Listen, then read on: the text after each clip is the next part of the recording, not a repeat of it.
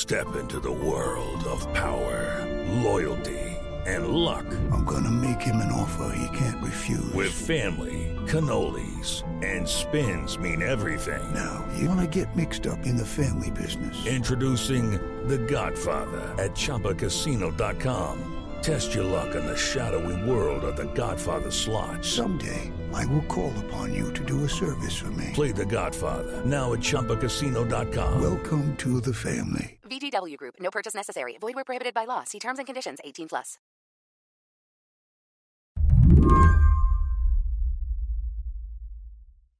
Shasta McManus calls herself a planner. She's worked in Democratic politics for over a decade, spent 6 years on the board of Planned Parenthood in her adopted home state of Arizona. I got her on the line because I wanted to know if she or someone she loved needed an abortion right now. Did she have a plan for that?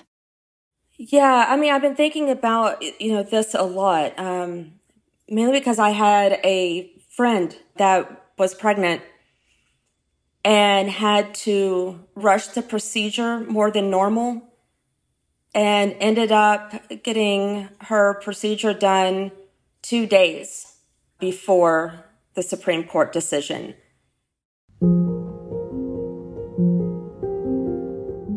And we had very long discussions about what her options would be if she decided to wait a week. It was very hard to hold someone's hand and have to, have them rush.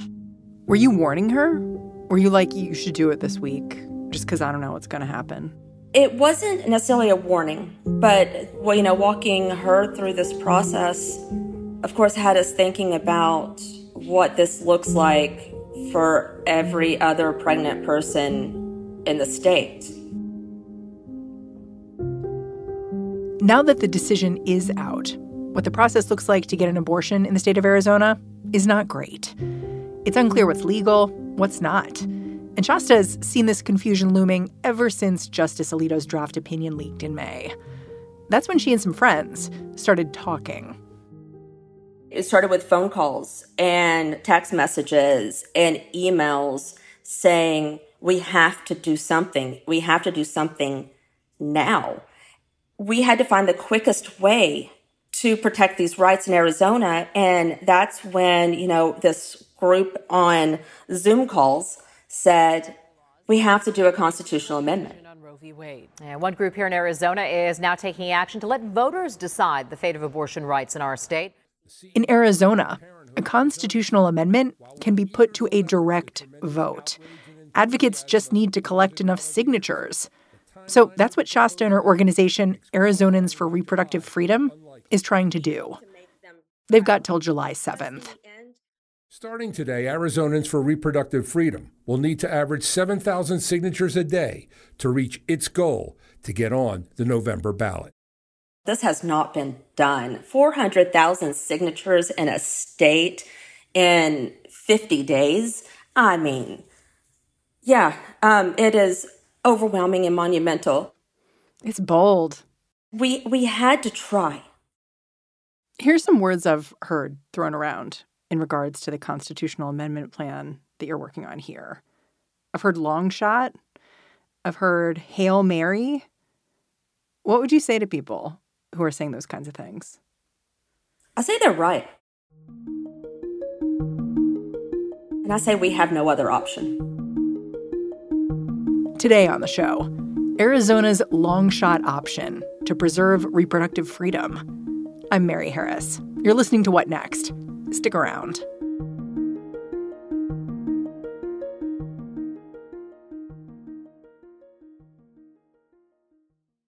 This episode is brought to you by SAP.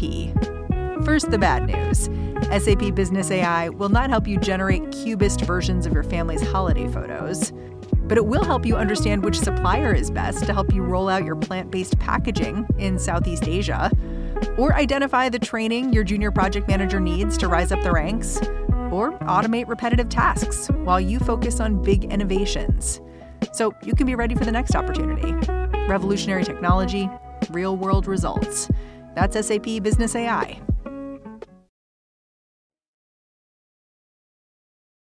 You live in Tucson, right? I do. Tucson, Arizona, yes, since 2006. If you needed an abortion right now, do you know where you'd be able to go? I have, I believe, 3 options right now. I think the closest is around El Centro, California. California? Yeah. Whoa. That doesn't sound close at all to me. It's not. It's not close at all. And our closest option is, of course, Mexico. So we are legitimately sending people who need abortion services to another country. Before the Supreme Court's decision, there were a handful of facilities providing abortions in Arizona. Now it is hard to tell.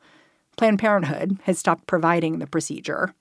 As of a few days ago, a Phoenix doctor was saying he was still providing abortions, but he's the same provider who was accused of waving a gun at protesters a few years back.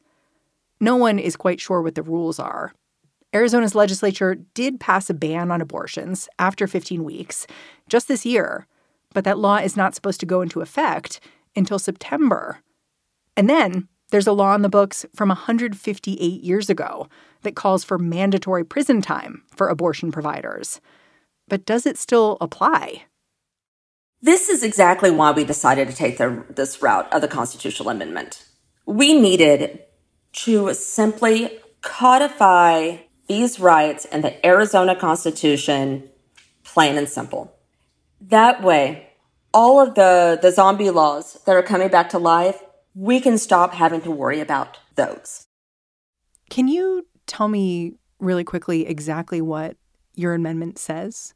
What it would put into the Arizona Constitution? What we're trying to do is replicate Roe at a state level. So we are saying simply, every individual has a fundamental right to reproductive freedom. Every individual has the right to make these decisions about matters relating to their body. And that's pregnancy, prenatal care, childbirth, postpartum care, contraception, sterilization, abortion care, miscarriage management, and infertility care. And we know that infertility care is becoming a big concern across the country. If it's your body, you're making the decision. Correct. And we're also saying that these decisions are going to be made between a person and their doctor with the good faith medical judgment.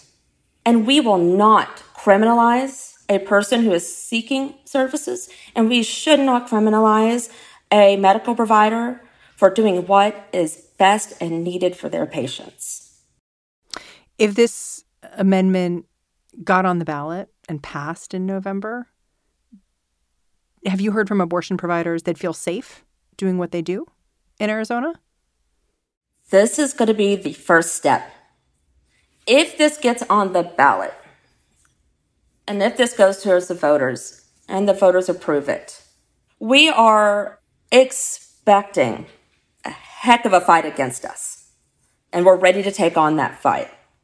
I think what the Supreme Court did to healthcare providers is going to always leave them afraid of what may happen to them. I don't think it's going to stop them from doing, their loved profession. But I do think that they have, in a way, traumatized the medical community. Once we restore our rights, I think it's always going to be in their back of their head of, that feeling of like, oh my goodness, any day now, could this be taken away again? Any day now, could what I'm doing for my patients be a crime? So for this first step to happen, you have to get all of these signatures that you submit that are approved, even to just get the constitutional amendment on the ballot. And you have to do that by July 7th? Yes. We will need to submit to the state on July 7th our signatures. I've read you have to be getting something like 7,000 or 9,000 signatures a day to get where you need to go here. That is absolutely correct. So what does that look like? Like, are people just on the streets all day? Are you door knocking? How does it work? I will tell you, the first week or two of this campaign, I didn't know how we were going to do it. I mean, we had a plan, of course, but like, wow, how are we going to get up to 10,000 signatures a day? The last 3 weeks has changed that. How so? So what we have going on right now, and this is building exponentially, we have over 50 public-facing, what we call depots. And these are small businesses and public locations where anybody can go and either sign the petition or check out petitions to circulate themselves. We are having to stock these depots every single day with hundreds of petitions because they cannot stay stocked. Are you guys having to like validate and count up the signatures every night too? Like, it sounds like a lot of clerical work. It's an enormous amount of work. The state laws in Arizona make these kind of initiative petitions incredibly difficult. Like, we can't even go out and like email these petitions to people for them to print off themselves. We actually have to have them go and physically pick them up. When those are completed, circulators have to go and get them notarized by a notary. And then they have to get them back to us. And because of how this is going, we are collecting, counting, and we're going to just turn them all in. It's just going to be overwhelming. So on July 7th, are you going to carry a big stack of signatures into a courthouse somewhere? How does it work? I assume that we're going to need some large boxes, and we are going to and we will be maybe submitting those to probably both. But we will be submitting those on July 7th to the Arizona Secretary of State. Oof. We'll be right back.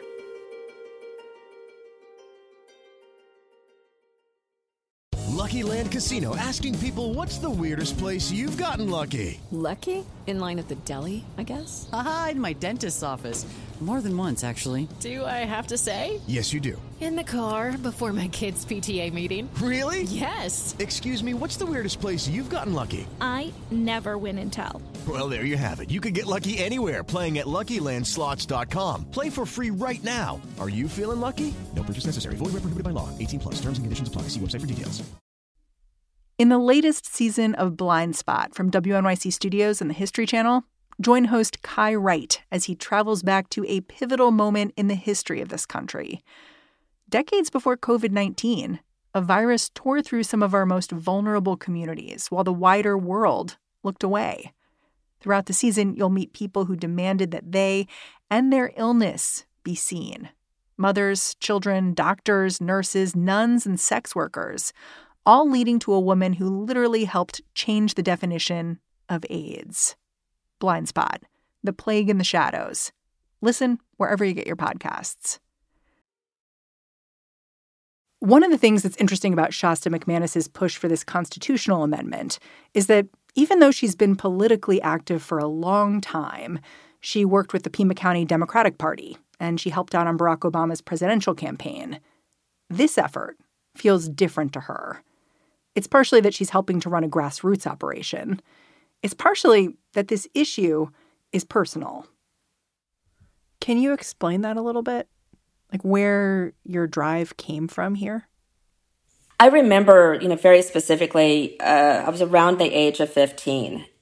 And my older sister, who's 3 years older than me, came home to tell my mom that she was pregnant with her second child. And for my mother had my sister when she was 16, and she had me when she was 18. My family, especially my mother's side of the family, there was not a single female on our side of the family that had made it to the age of 18 without having a kid. And my mom, she insisted that I was going to be different. And so she grabbed my hand and she hauled me down to Planned Parenthood. And she, was determined to get me on birth control. At 15? At 15, but I'm like, Mom, but I'm not having sex yet. And she's like, I don't care. I want you to know how to get it. I want you to be prepared from day one. And like I said, knowing that both my mom and my sister were pregnant with their first kids at the age of 16, she knew that this could be months away. And she wanted me to be prepared. And I remember sitting in this, it was a closet. It was a utility closet that was made into a confidential consulting area. And this medical provider, this male medical provider, sat me down in this chair in front of, I think, 20 different forms of contraceptives. Everything from condoms to foams and gels and everything. And not only did he tell me about all of my options, but he taught me how to be empowered to use them. How to introduce these things into conversations. How did he do that? Like, what did he say to you? He's like, here's the deal. When you're with the guy, do this. Or what? Right. If you're feeling a little bit uncomfortable, make it fun. If he says, no, you walk away, that kind of thing. Making sure that he knew that I had the power over my sexuality, that I had the power to say no. I was receiving the sex education that my public school system would never offer me. And it was what I needed because I was the only woman in my family to make it to the age of 18 without having a kid. When you talk to your sister about your different experiences, what was that like? Because it sounds like you branched off in different paths and maybe she didn't have that moment with someone giving her that power. But honestly, we don't really talk very much right now. My sister ended up having 3 children at a young age, and her life was hard. Her life was very hard. And I got to leave. We both grew up in a town of 100,000 people in north central Texas. We were the biggest thing within, 2.5 hours in any direction. We called it a little bit the black hole of Texas. It's you get sucked in and you can't get out. And I got out. And I was able to do that because of Planned Parenthood. I got out. I didn't have my first kid until I was 26. And my sister had a hard life. To fast forward, in 2013, I was at this height of my political career. I was just building a career for myself. I was 33 years old. And I was doing it. I was making it. I was making something of myself, and I was doing good things in my community. And then I got to be the one that came home with the unplanned pregnancy. And at the time, you were a single mom, right? At the time, I was a single mom. I had a guy that I was, dating at the time. And again, I am a responsible person. I use contraceptive. And I found myself pregnant. And I had a choice in that moment. And I thought about it, of course, long and hard, because I knew exactly, what it was going to take for me to be, a mother, mother of a second child. Yeah, you'd done it before. I had a choice on whether or not I wanted to continue being successful and continue doing great things for my community, or I was about to slip back into the poverty that I escaped. And what kind of decision is that? I knew that on top of that, it would really affect the way that I was able to care for the son that I had. And to be able to give him the life that he deserves. And so, yeah, I at the age of 33, I had an abortion. And I went on to do amazing things. I've wrapped up my career working in public policy and advocacy. I work at the University of Arizona. I work in the College of Medicine, and I work in a program that serves people living with HIV and AIDS. And I'm going back to college to get my degree, and none of that would have been possible. Part of what gives Shasta a little hope that this constitutional amendment might pass is that she knows from her lived experience how complicated people's opinions about abortion can be. Take, for instance, her mom, who took Shasta to Planned Parenthood as a teenager. She tends to be quite conservative, and I've seen her definitely go both ways on the reproductive rights conversation. My mom is very religious. My mom, at times, she taught Sunday school. But after the leak happened, and she still lives back in Texas, we sat on the phone for, I think, 2 hours crying together. Really? And I think it's one of those things, and I think this is a thing with, I think a lot of people that used to be anti-choice, a lot of them are thinking a lot differently today than they did before. And I know that my mother is one of those people. Was she anti-abortion before this decision came out? For a time, she was. And it wasn't so much that she was anti-abortion, like on all, at all levels. But she was absolutely on the, really pushing the life option. She was absolutely one of those people that wanted abortion to be an absolute last remedy. That must have been hard for you, as someone who's had abortions and worked in this space. to be on the board of Planned Parenthood and do all the work that I do, and then have a conversation with my mom where she's like, "Are you sure?" I just realized something, which is, I think you have a son. I do. Is he about 15? He is 16 years old, yeah. That's right about the age where your mom took you to Planned Parenthood. And he's watching you do all this work. How are you talking to him about this moment? My son has been by my side my entire political career. At the age of 1, he is toddling around an Obama campaign office in Arizona holding signs. He's in, little backpack carry on my back as I knock on doors. He has been with me this entire way. This is where I get choked up again. You must feel lucky. I am blessed. I am lucky. And I'll just reiterate that, I wouldn't be standing here without the option to make the choice that I made at the age of 33. I would not be standing here. And he wouldn't be standing right beside me doing this too. If you were going to be completely honest with me, what do you think your odds of success with this constitutional amendment are? I believe we are going to be sitting in my living room, surrounded by stacks of petitions.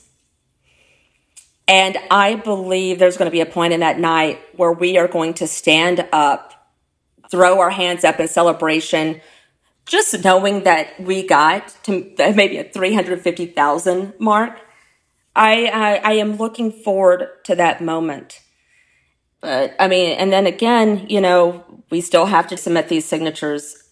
They still will go through strict scrutiny by the state, and they will try to throw out every single signature that they can. You crossed the line. Maybe the date was wrong. Maybe you spelled the city wrong. It's that level of scrutiny that these signatures are going to be under.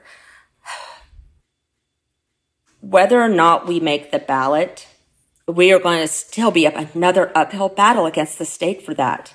But what I will say is that we created a movement that's bigger than this initiative. if this does fail and come September, you're staring down a 15-week abortion ban, there's no constitutional amendment on the ballot, where do you move all this energy you've built up? We're not stopping. If we do not make the ballot this time, we will start right back up again. But I will tell you something. If the day after this, as soon as we can file for the 2024 elections, seeing what we created in 50 days, and we have now until 2024, there is no stopping this. Shasta McManus, I'm really grateful for your time. Thanks for coming on the show. Oh, thank you so much. I really appreciate it. I really enjoyed this.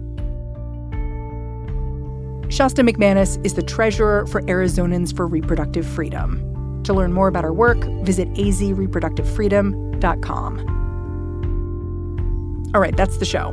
What Next is produced by Elena Schwartz, Mary Wilson, Carmel Delshad, and Madeline Ducharme. We are getting a ton of help right now from Anna Rubinova and Jared Downing. We are led by Alicia Montgomery and Joanne Levine. And I'm Mary Harris. I will be back in this feed tomorrow morning. Catch you then.